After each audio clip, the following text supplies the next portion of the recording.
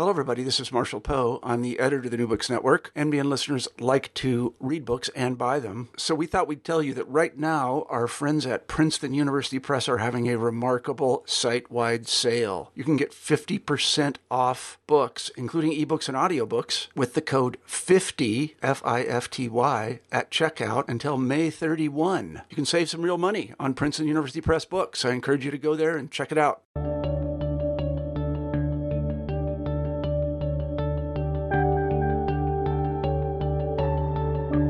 This is New Books in Geography. My name is Peter Ekman. I'm the host of this channel. Today we're talking with Allison Bick Hirsch, who's written a great book called City Choreographer, Lawrence Halprin in Urban Renewal America. It's published by the University of Minnesota Press. Allison is, among other things, an assistant professor of landscape architecture at the University of Southern California, USC, and she comes to us today from Rome, Italy. Allison, how are you today? How's everything in Rome? I'm good. It's beautiful. Thank you. Fantastic. What brought you to Rome, if I can ask? Yes, of course you can ask. I'm a fellow at the American Academy in Rome, which is an amazing place that offers annual fellowships to applicants in the arts and some of the art-related humanities. And we're here for the year to work on our personal projects, as well as it provides a platform to collaborate with people across the various fields. That sounds terrific. I would, at the end of our conversation, I would love to hear more about your current projects. There's been a couple years since the book in question came out, but I'd love to get to that book now. Before we delve too deep into the chapters and the arguments, the ideas advanced, I wonder if you could take a couple minutes to tell us about yourself, your intellectual background, professional background, where you were from in a geographic sense, and essentially how you came to write this particular book. Yeah, of course. So I'm originally from New York. As you know, I'm currently living in Los Angeles. Rome is an anomalous year for me, but it's been amazing.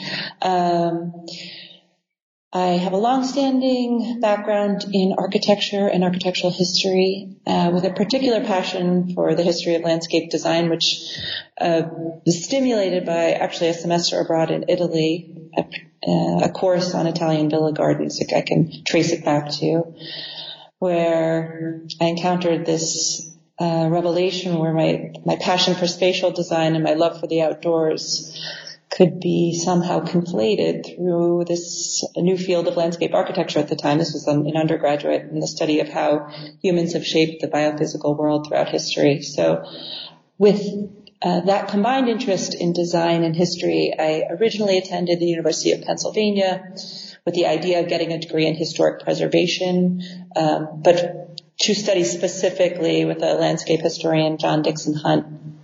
And during this process, I soon became swept up in the subject matter and continued to study with John Dixon Hunt for my doctorate. And during that same process, I thought it was essential that I understand the craft of designing landscapes firsthand. So I additionally got a professional degree in landscape architecture, which I continue to use through my own practice. So I was at the University of Pennsylvania for quite a while, but it was during my first year at Penn that I discovered the landscape architect Lawrence Halprin, specifically through a seminar that was conducted by John Dixon Hunt and Emily Cooperman, which focused on the vast archive of Halprin's work, which is housed at the university's architectural archives. I can tell you the story of how it arrived there because Halprin had very little connection to Penn, but it's a vast archive. It was during this year, which was actually 2004, that a number of public projects by Halprin were experiencing threats of demolition. So those included Skyline Park in Denver, Seattle Freeway Park, Heritage Park Plaza in Fort Worth. And those works became the subject of my master's thesis in historic preservation.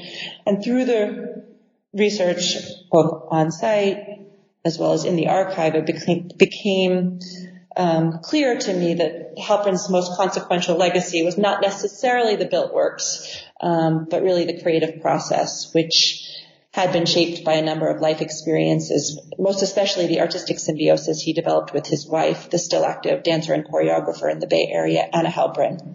So, and that collaboration was extremely manifest in the drawings and the archives. So the book is about that creative process, and it's largely intended not necessarily to serve as an important history, but also to be informative for those who are actively shaping our cities today, particularly as cities continue to undergo massive transformation. And, in terms of the focus of the book, the title is somewhat explanatory. We're focused on sort of the urban renewal period in U.S. Urban development. Excellent. That sounds great. And what you've said, it sort of establishes the structure of the book in important ways. There's an introductory chapter. The first chapter delves into sort of the intellectual background of Lawrence and Anna Halpern and their symbiosis, as you say. Provides a really interesting kind of synoptic intellectual history of landscape architecture, of post-war urbanism in a lot of ways. 2 chapters deal with Halpern's built work, some of these really iconic projects in Portland, in Minneapolis, and elsewhere that you've alluded to. And then you turn in the last couple chapters to a set of community workshops that he organized, really focusing on, as you say, the process, which has its output in certain designs, but the process more than sort of the particularities of built form ends up assuming pride of place. So I'd like to move through these different parts of the book, I suppose more or less in sequence, but just up front, there are 2 Halperns here, Lawrence as well as Anna. Who were Lawrence and Anna Halpern, and why should we care about them? Yeah. Well, Anna Halpern, we can speak in the present tense. She's an active dancer and choreographer. She runs workshops on the dance deck that Lawrence Halpern designed and built for her in the 1950s.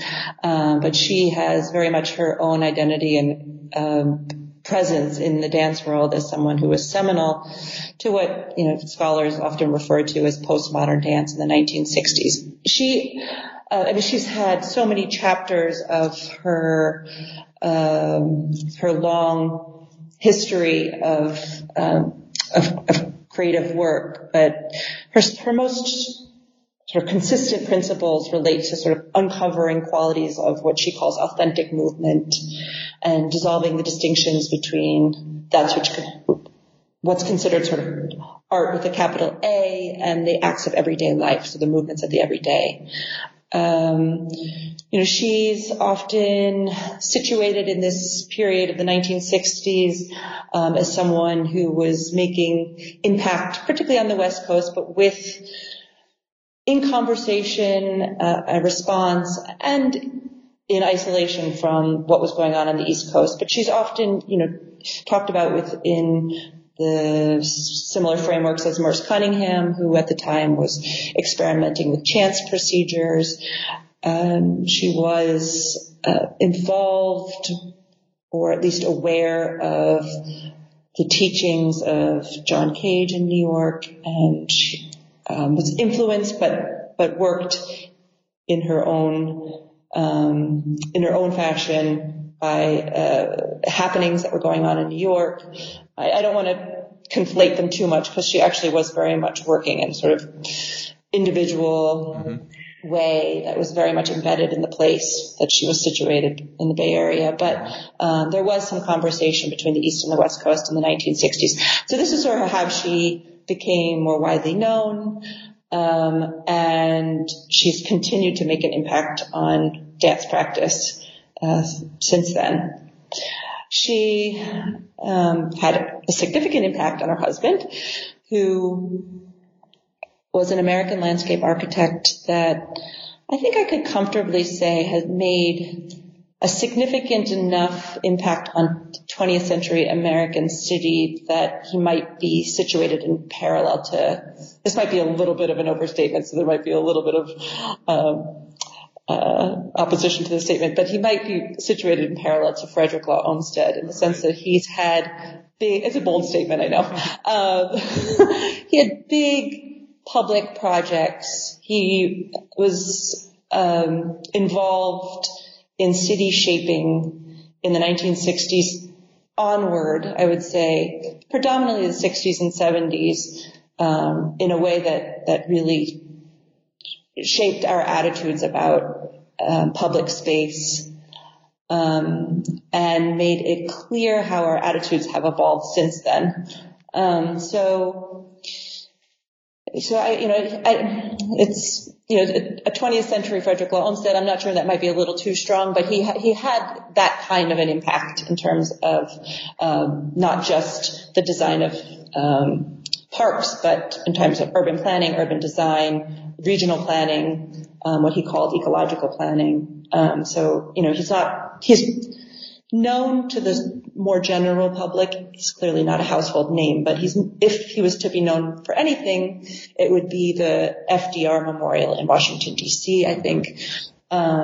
Sea Ranch is another project that he did that has gained notoriety as an ecologically planned residential development in Northern California. But these are some of the bigger projects for which he's known, and his impact on sort of the urban renewal city is the history that I was trying to bring to light. What's interesting about his career is he was actually active until 2009, until his death. I mean, he still had an office, and he was still shaping spaces throughout, not just the U.S., but throughout the world.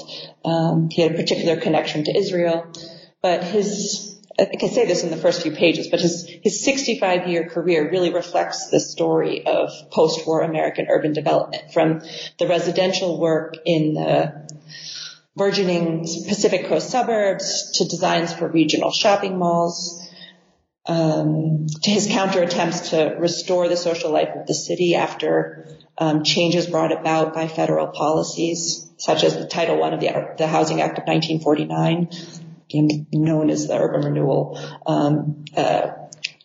Policy, and the Highway Act of 1956. So some of these big shaping policies in terms of urban and regional development. Yeah, I think the book really makes the case nicely that Halperin is, not just sort of an isolated or convenient case study, but really sort of is a vector through which a much broader post-war history of urbanism, a history of the landscape architecture profession, in this country anyhow, really effectively can be told. And you follow him through these various sort of intellectual and professional contexts in which he spent a little time. We hear names that will be familiar to any, I suppose, historically minded landscape architect, William Worcester, Tommy Church, various modernists hanging around the Harvard Grad School of Design in particular at mid-century. I'd like to focus on the first chapter for a second. There's a really sort of amazing list of names and intellectual influences that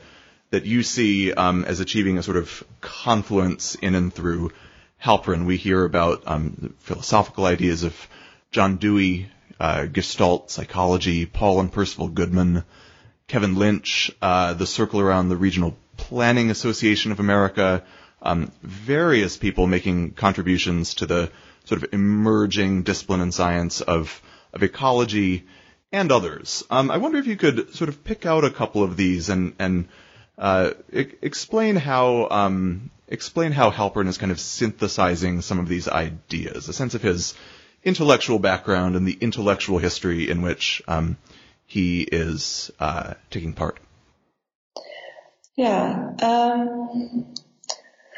So I guess I'll just talk about sort of his primary influences, Sure. Which are both contextual as well as related to those who were working around him. Clearly, Anna is one of those primary influences. That's more or less the impetus for the book. But the time and place, the 1960s, artistic, social, political, environmental activism that was coalescing at the time, and linked by this public insistence on participation, had a significant impact on him and the direction of his work. But his deeper influences, in terms of his early life, go back to his connection to the Zionist movement, which his mother was the president of Hadassah. He worked on a kibbutz in the 1930s, transforming the desert into microclimates that were more habitable for human habitation. It's largely in that the kibbutz that introduces him to this investment in sort of collective creativity, which is a term that he uses often. It's actually uses in the subtitle of one of his books, The RSVP Cycles.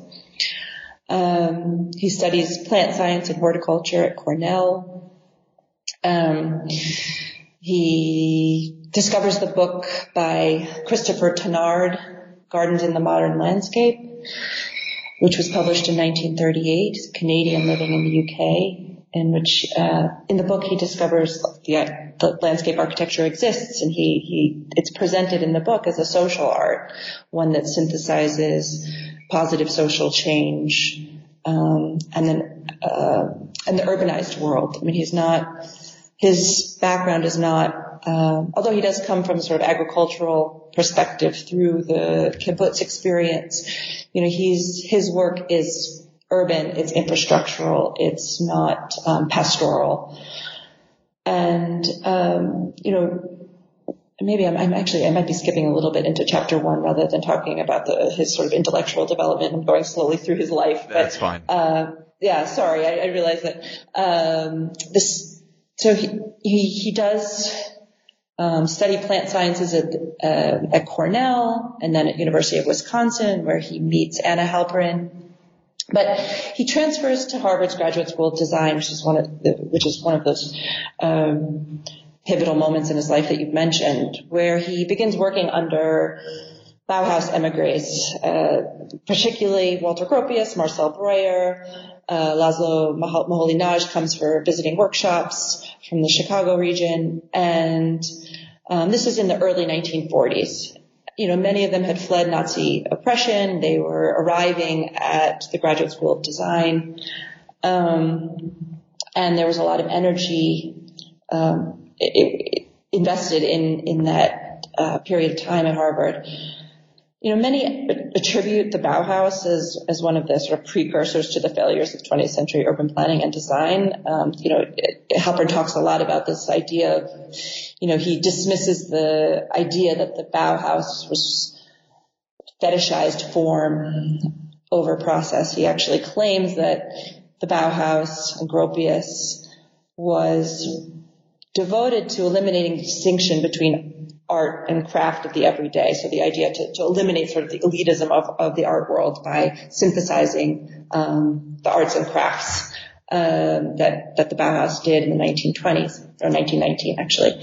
So he talks about it as a culture of collaboration and a synthesis across the arts. He talks about their emphasis on process in terms of this synthesis and collaboration. And most essentially what he was impacted by is the devotion to design contributing to positive social change. So, while the Bauhaus, Gropius, even as he worked at the Graduate School of Design, was talking about the standardized solutions to widespread social problems between the wars. But, that had a significant impact, and it resonated with Halperin, who had this previous experience on the kibbutz. And so this idea of working for positive social change through the design of the urban environment was significant to him. Oskar Schlemmer was active in the Bauhaus in the 1920s. He ran what was called the performance workshop, and Anna took on that role actually at the Graduate School of Design in a way. She was active in Larry Halprin's work at the Graduate School of Design, where she actually led workshops where designers would create sort of spontaneous environments using materials and furniture in the room, and have those designers move around in them to experience the nuances of spatial design. So, these are some of the primary influences. In terms of sort of intellectual development. Yeah, I could talk about a lot of different areas. He was significantly impacted by the early environmental movement, and Ian McHarg, who went on to publish the book Design with Nature, was a significant had significant impact on Halprin's attitudes, but also they were in conversation, and actually it's through Ian McHarg that Halprin's work ended up at the University of Pennsylvania. McHarg actually set up the landscape architecture program at Penn, or he sort of reignited it, and they were in close contact. What's interesting about Halprin is he was sort of preempting changes in ecological thinking that McHarg had not yet, McHarg never actually moved from this idea of the idea of ecosystem ecology, or the equilibrium paradigm, where he believed in the sort of closed, predictable behavior of he calls the biosphere acting as a single superorganism. But Halprin really preempted this evolutionary shift in the field that began to acknowledge the dynamic nature of communities and ecosystems and their interrelationship. So he talked a lot, Halprin in particular was inspired by the language of disturbance and discontinuity and integrating opportunity for choice and chance in the environment. So it's interesting because he both draws parallels with McHarg's work, which is emerging simultaneously, this sort of rational method. He's actually an early precursor to GIS mapping, but Halprin's really talking about a much more open-ended, dynamic nature of ecological thinking. That's great.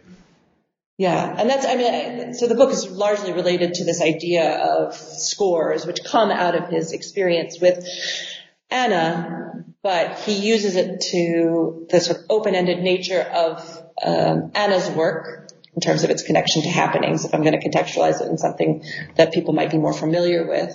The sort of open-ended, sort of catalytic nature of the open score, he connects that to the environments or the elemental places that he studied closely, like the High Sierra, for instance. Yeah, I'd like to ask a little bit more about a couple of his and their concepts specifically. The broad sweeps of this intellectual history are terrific. I think the book does a tremendous job putting it all together. But the concepts of choreography, which of course is in the title of the book, the concept of scoring, coming in, as you say, from sort of the world of dance, end up being crucial instruments here. They're, in a certain sense, sort of metaphorical concepts, but in another sense, not. In another sense, they're absolutely crucial to the process of design, the sort of reciprocal interactions that make up that practice. So scoring and choreography, and also the different, really incredible notation systems that they developed, in conjunction with these concepts, which the book, a visually very arresting book, I think, displays beautifully. I would direct readers to inspect these images very carefully, and I think Minnesota did a very nice job making them legible and vivid and provocative in all these ways. But I'd like to focus on these concepts: scoring, choreography, the notation systems, as concepts in the practice of design, and in a sense as concepts that contribute to social theory, spatial theory, aesthetic theory more broadly. What are these concepts doing for the Halperins? So, the book starts with an introduction to what the Halperins called the RSVP cycles, which, despite my attempts at explaining them, can be a little impenetrable because in some ways they're a point of reference rather than a really strict framework. Mm-hmm. But the RSVP stands for resources, scores, what they call value action, which is intended to refer to a judgmental part of the process, and ultimately performance. And I could go through each one of these terms. I'm not sure if that would be helpful in this situation, but scores are the predominant aspect of this process and the ultimate performance. So in terms of scores, you said it's used both metaphorically and quite literally, in the sense that scores become a means to direct, guide, possibly manipulate public process later on. But when we're talking even about the built work, the idea is that Halperin adopted this notion. I should specify who I'm talking about. Larry Halperin adopted this notion of the open score. He adopted that from some of these experimental performance techniques that Anna was undergoing, and applying those to designing public spaces as scores themselves that were intended to stimulate what he called open-ended kinesthetic response.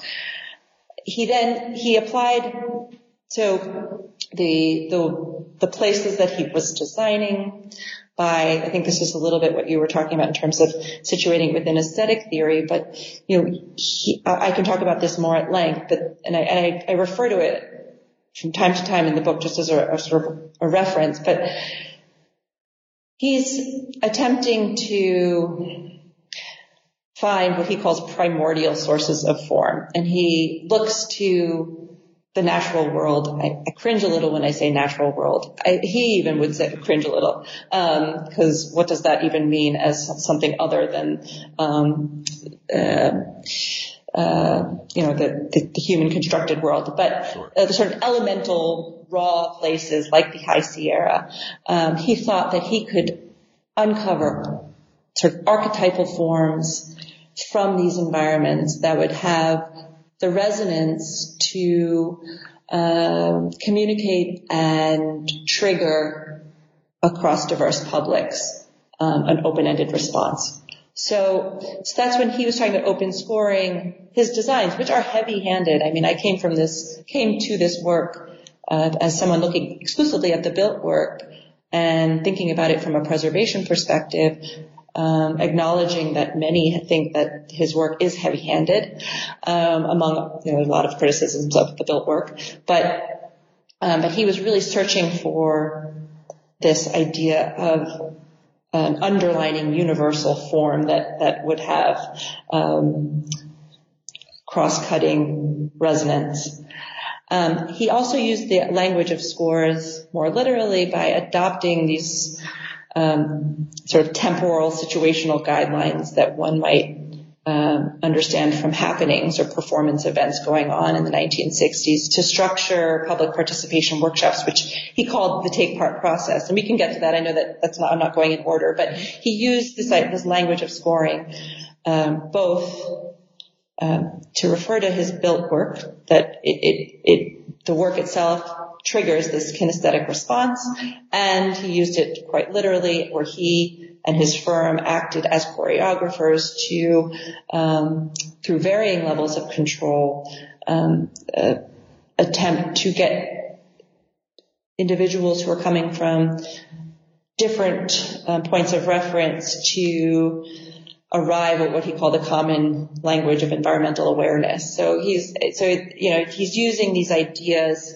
in these two different ways, and that actually was what contributed to the structure of the book, where it's really about the built work and then the workshops. Despite he said that's not chronological. I mean, they were going on more or less at the same time. The built work, it's interesting because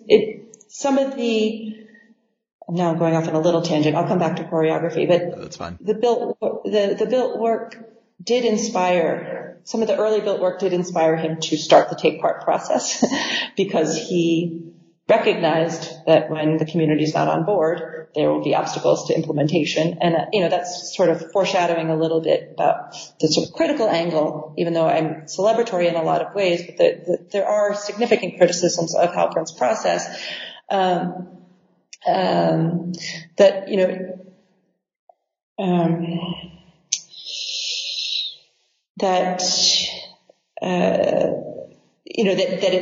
take part process was not necessarily about social justice, which we can talk about also, but it was really about getting everyone on board, so that so ultimately this project could be seen to its completion. So, but to go back, I mean, that's a whole other area that we can talk about. But in terms of choreography and scoring, I mean, the book is focused on the 1960s. He's reacting to this widespread public demand for social and political participation. The open scoring technique that he's borrowing from performance is a way of talking about city planning that is different than the inheritance of master planning. He's often coming onto projects where he's serving more or less in a mitigating role, where he's seeing the sort of failures of urban renewal starting to really surface in terms of widespread displacement and reactionary protest. And he sees the city not as something that could be fixed and totalized in these singular master plans, but the idea that scoring the city is really about understanding the dynamic, transformative speed of the city as it changes. And, he's making connections between scores and sort of master plans. And that's what you're starting to see when you talked about the notational drawings. Is he developed a system called Motation, after movement and notation. Excellent. And yes, where he's also influenced by movement notation systems like Labano notations and other means of both really recording dance. But he talks about motation as not just a recording system, but a way of sort of generating form. So starting with movement, he's actually sort of recording movement in the city and using those notations as an impetus to start to design form that either works to enhance that type of movement or manipulate that type of movement or transform that movement. So it's a little bit of a clumsy process, and I think that becomes clear when you see that he rarely uses the motational system. He writes about it, and he makes these beautiful drawings, but a lot of his work is coming out of practices of drawing, not necessarily relying on this sort of the strict notation that one might see in a typical musical score or in a Labano notation. So he's always using this drawing language of starting with movement. So you see a whole range of notational systems that are not necessarily within this exact framework, but that he even draws a number of scores for Anna's work. So they're very much both in communication, in collaboration, and working, more or less in symbiosis in their own individual worlds. Great, yeah. Bodies in motion through a space, and through a space that the designer has determined also to be alive and itself in motion. Very different kind of object, very different kind of task. And these questions of embodiment, materiality of landscape, mobility, all come bound together in really, really interesting ways in their theoretical utterances and through the the projects of design and all the challenges of participation that come along with it. And I think this would be great interest to anybody who has been asking these sorts of theoretical questions about space and society more broadly. I would love to turn to some of these projects, some of these built works, and the different sort of workshops iterated around them. You've pointed up some of the key tensions here. On the last page of the book, you say, as the studies of both his built work and his workshops should reveal, the projects emerge from fierce tension between openness and control, enabling and imposing, catalyzing and designing, a tension that arguably strengthens the body of work as a provocative manifestation of the essential idea that design is an act of inquiry rather than a set of solutions. And another language that you sort of imposed before, the distinction between choice and chance. Halperin believes in both of these, but they are in tension in an important kind of way. So I wonder if we could look at one or two crucial projects here that sort of distill these tensions in an interesting way for you. Maybe one sort of iconic case of his in which they're more or less resolved, and another one in which they're essentially not. Yeah. So I've mentioned this a couple of times, but coming at this from a preservation perspective, if we're going to actually talk about the built work, which in the book I really focus less on, I try to synthesize both the process that went into building them, also talk about the forms themselves as well as the reception to those forms, both in the 60s and today. And I think what's interesting is, upon reflection in terms of the built work, many think that these spaces don't resonate. They no longer resonate because they're a relic of their time and place. And I could talk about that a little bit more. It has less to do with this tension between openness and control, but I do think it's interesting that, Halperin did talk about his spaces having this universal resonance. He did talk about their openness to adaptation through time, and yet, part of it is just the nature of cities becoming increasingly more consumer focused. But part of it is, thinking about how these spaces are open to accretion and how limiting they actually are in that sense. But, one project that, I think is well known, but worth talking about here is the Portland open space sequence, as a pretty good embodiment of this balance between, but openness and not openness and control, but openness, and sort of the catalytic nature of his work to instigating both, the continuing public space, and urban development within Portland, as well as, simply evoking joy in the city. And this is a sequence of open spaces that have a particular ecological narrative that runs through an area, the South Auditorium urban renewal area, which at the time in the early 1960s was not sort of one of the classic examples of urban decline.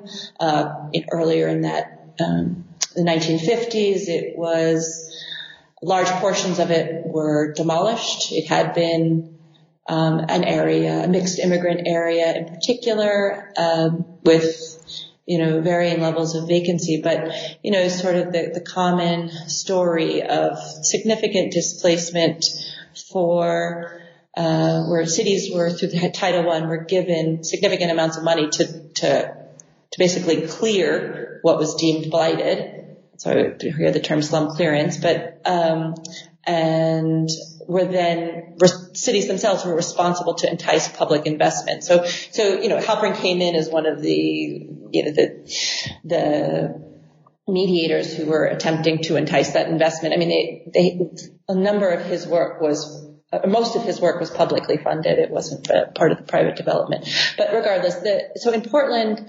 what he designed was in some way ameliorative. I mean, he was brought on by the city in the early 60s to sort of mitigate what was becoming sort of bleak superblock development, a design in this area of the city that was generated by SOM, the major architectural firm, and his work was really recognized as something that might entice new residents and serve new office workers, and it has been well preserved because of public value, but it did go through periods of decline. But what's interesting about it is it has this sort of ecological narrative from a fountain, sort of barely recognizable, that is evocative of a mountain spring. He calls the source fountain, and the sequence of spaces, which again is intended to provoke movement through the city,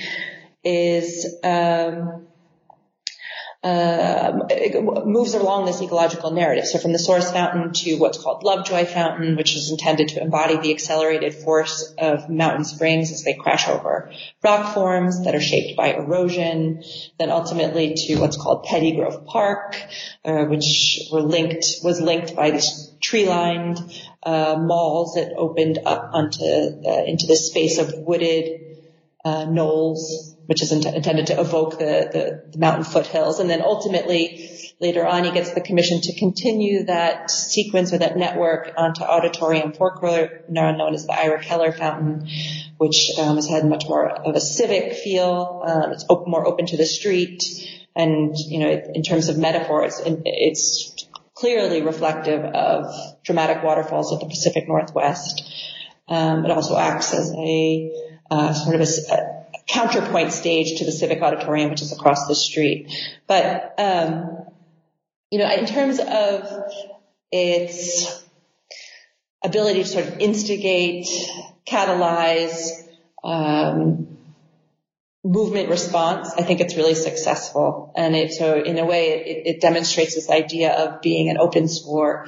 It has gone through periods of decline largely due to context. I mean, two of the spaces are surrounded by residential development, so they're sort of hidden. You have to seek them out, but there's been a significant amount of public effort to recognize the value of those spaces. They also served as the sort of beginnings of the city really understanding the value of public space. Later on, they go on to develop transit-oriented open space. Into the Pearl District now, there's a number of open spaces all activated by water in particular. So, that's a really successful space. Actually, interestingly enough, in 2008, there was what was called a city dance, and it was a celebration of the Halperins' contribution to the public life of the city, and it was both a sort of improvised citywide dance as well as a choreographed performance in and through these spaces, and it was actually really successful at getting more public interest in these spaces and saving them. In terms of openness and control and those really sort of fierce tensions that I talk about, that is, I would say, most manifest in his take part process. And, I've written at length about this process. It seems to be the part of the book that has the most readership. And, people are really interested in this process and how it might inform public process today. Mm-hmm. But, he's responding to this context, sort of mass public mobilizations of the 1960s. And, we're talking about,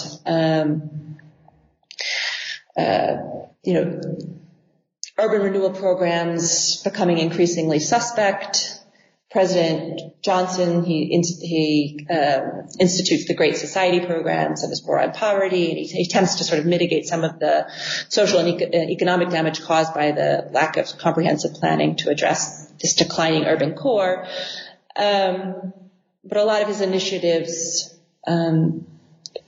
are deemed what Sherry Arnstein, who was a chief advisor on citizen participation at HUD, called, placating citizens at best. And so Halperin became interested in developing a participatory process that was not necessarily, it's interesting because he's unlike Paul Davidoff, who was a urban planner who created what was eventually called advocacy planning, or unlike the well-known community organizer Saul Alinsky, Halperin was not necessarily working for social justice as his primary cause. He was really devoted to this idea of unleashing what he called collective creativity. And that did, again, as I continue to go back to this idea of him coming from the kibbutz experience, this idea of this sort of mass standardization that he was exposed to from the Bauhaus individuals, this idea that there is some universal collective, some point of reference that we all as humans can relate to and can be unleashed through through choreographic processes, which is what Anna was working on at the time. Just to sort of complete that thought, Anna, as she moved into the 1970s and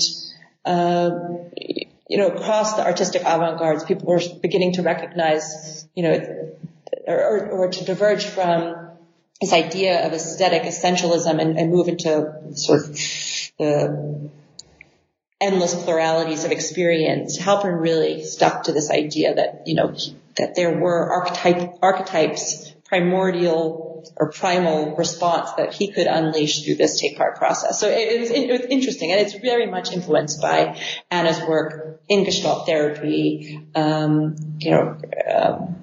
and uncovering what she called authentic movement. So his interest in the collaborative process, as I mentioned, was not entirely based on, on social justice, but on often, optimizing potential for implementation, of his designs. I think that's where this idea of, there's a chapter that I call, facilitation and or manipulation when I talk about the take-part process. And, it's a means to recognize that this process, which had a very specific framework, was not about open-ended generation of creative ideas, but to really enable, in some way, participants to discover what the firm had, in a way, already concluded based on, longstanding environmental values, work in cities across the nation. And it was a way of being both transparent in some ways, to getting people on board, and experiencing the environment through what the Halperins would call fresh eyes, or moving beyond sort of cultural stereotypes or limited cultural experience into other people's experiences. And so, taking part, I know we have limited time, so I thought maybe I'll just talk about taking part a little bit, and then I'll talk about this tension that emerges. But it's based on the RSVP cycle, so our resources, which to him are intended to refer to the sort of pre-existing site conditions and the act of inventorying them to determine their potential for informing design. Scores are these temporal situational guidelines. Value action is a term that they coined for the sort of critical feedback process. And then ultimately the performance of the scores, or the acting out of the scores. So how that manifested in the workshops themselves was Halperin and his firm would score the workshops by creating guidelines for a set of experiences that emphasized environmental awareness. The idea was to optimize creative energy amongst the group. And that always began with what was called an awareness score, or a city, often also referred to as a city walk, to get participants immediately interacting with their environment. And those activity scores were to be performed by the workshop participants, and they were choreographed in this sequential and progressive manner to build up this mutual foundation for the diversity of participants. And the idea was, that Halperin could, or his firm could really do enough resource gathering to understand what would a community cross-section look like.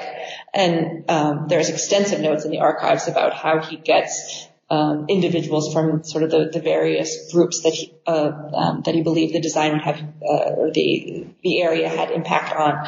So this idea is that participants were chosen as this community cross-section. Many of them did not share a common background, so the activities for the 2 to 3 day workshops were intended to foster this shared experience from which, in ideal circumstances, the group could develop a common language of environmental awareness, that's his term, and move forward in a collective way. So you can see the sort of optimism of this idea, and how it might manifest on the ground, but the feedback and sharing sessions were intended to take place after the awareness scores out in the immediacy of the environment, where groups would come back into a workshop space and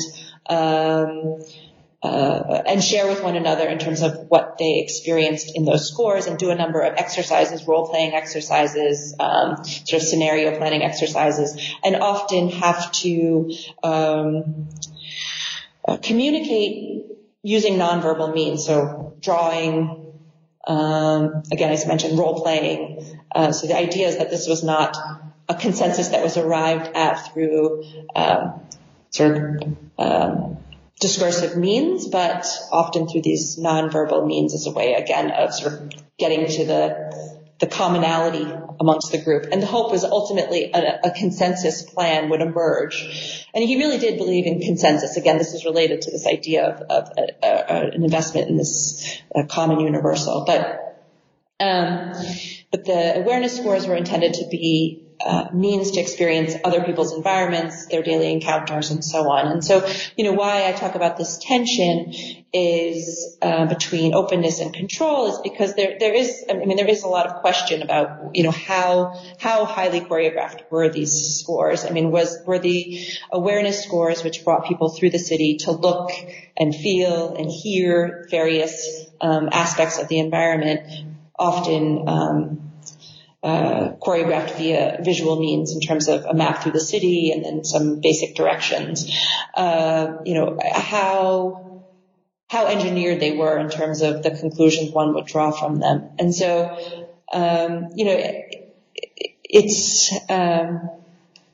it creates this sort of interesting tension between, getting people immediately interacting with their environment, seeing the environment through other people's eyes, and, sort of this idea of progressively exposing participants to environmental problems and opportunities that had already been foreseen by the firm. So sort of this balancing act. But in a lot of ways, the participants were, along the way, sort of would recognize that they were being guided to a certain degree. But that didn't necessarily mean that they were resentful of the process. They actually, I think in a lot of ways there was a lot of positive feedback about understanding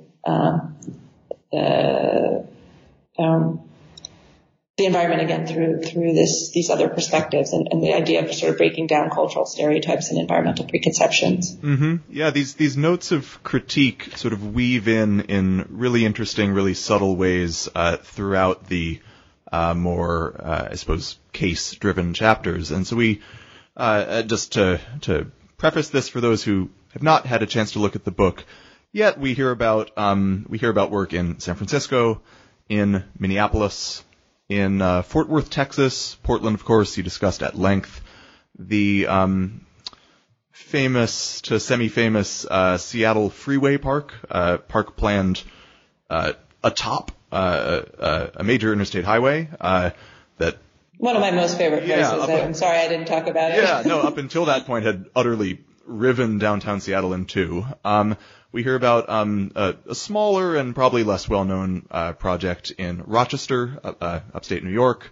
And then we hear about workshop activity again in Fort Worth, in Everett, Washington, Charlottesville, Virginia, and then in Cleveland. And in each case, these tensions appear and never fully disappear. You stake out a really interesting, I think really nuanced position on Halpern, who took urban renewal as a phenomenon, as a funding source, to be an opportunity. We can read his work as putting forth a particular critique of some of the really heavy-handed, really creatively destructive urban renewal programs, but as you say, it's not exactly a sort of social justice-oriented, not exactly a sort of explicitly political register of critique. So it goes both ways. But this is great. We're coming to the end of the interview. And I know that you are also a practitioner. You are, in fact, a landscape and urban designer. And I wonder if you could say a little bit about how some of these tensions, some of these lessons, inspirations, cautionary tales have, one way or another, sort of informed your practice. Yeah, most definitely. I mean, so my practice is called Foreground Design Agency. I'm also an active faculty at the University of Southern California, and I do a lot of my design research, through my teaching practice. So I mean, we do studios throughout the Southern California region. But Foreground is I consider it a critical practice. It's intended to address both the social and the sentient, and I would say the social and the sentient in a critical way, and in experimental ways that are highly related to some of the themes that emerged during my research on the Halperins. And we tackle projects, my partner and I tackle diverse projects. We won a prize for our competition entry to the Pruitt-Igoe Now Housing International Ideas competition, which was recognizing that the 40-year years had passed since the demolition of that infamous housing development, and we framed it as an infrastructure of memory. But also, we do projects that are related to issues of food security by speculating on the future of food production. We did a project here. I mean, this is just to give you a range of the projects. So, Pruitt-Igoe being a real sort of relic of the period that I'm studying in terms of the Halperins, and some of the, since the book came out just now, believe it or not, 4 years ago, I've been doing a fair amount of excavating of the work of some of the Halperins contemporaries in the 1960s, really looking at some of the activist methods that were emerging at the time, and how these might inform contemporary city shaping. And so using that as a platform to think about projects in my own practice. It ranges from really addressing the 1950s, 60s inheritance, but also, we're talking about issues of food security, much more contemporary issues. Not that was an issue in the 50s and 60s, but, this is something that we really need to delve into right now. And especially in Southern California and the adjacency of the Central Valley. And, we here in Rome, for instance, we prototyped, some clothing that grows edible plants and evolves, into working ecosystems that can self-sustain themselves, which serves as sort of an art piece, but a critique of sort of where we're headed. This idea of having sort of a critical social practice is something that's emerged out of the Halperin research and has definitely informed my work.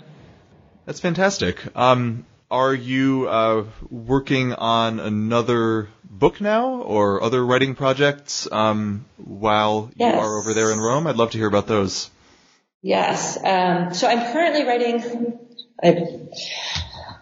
slowly but currently, writing a book about landscape architecture as a critical social practice, just like I mentioned. But I'm examining these histories of the 1960s, as I mentioned, as well as current practices and methods through the lens of the performative. So thinking about landscape as a register, stage, and agent of performance. And I mean, the performative is actually sort of the larger lens, but to just really synthesize it, it's a book that really focuses on how sociocultural dynamics can be a catalyst for physical design, taking cues from Lawrence Halprin, some of the contemporaries I've studied and wrote about since, like Carl Lin, how they've translated social consciousness into design action and built work. So it's sort of challenging the common conception that socially oriented design practices are often sacrifice the spatial, material, formal qualities of the landscape architectural project. So, really talking about how to make that translation from between socially oriented design or design as service with design with a capital D as this material art, and really it's a book about methodologies related to both the 60s methodologies that are being excavated, but some of the methodologies that I'm experimenting with in my practice. It sounds fantastic. A profoundly historical project, but profoundly contemporary as well. Yeah. Look forward to seeing that. It's always a slow process, but I'm sure it will. Yes. It will materialize. Thank you so much for discussing this book today. City choreographer Lawrence Halprin in Urban Renewal America. We've been talking with its author, Alison Bick Hirsch. The book was put out by University of Minnesota Press, 2014 is the publication date. This is New Books in Geography. My name is Peter Ekman, and thank you for listening.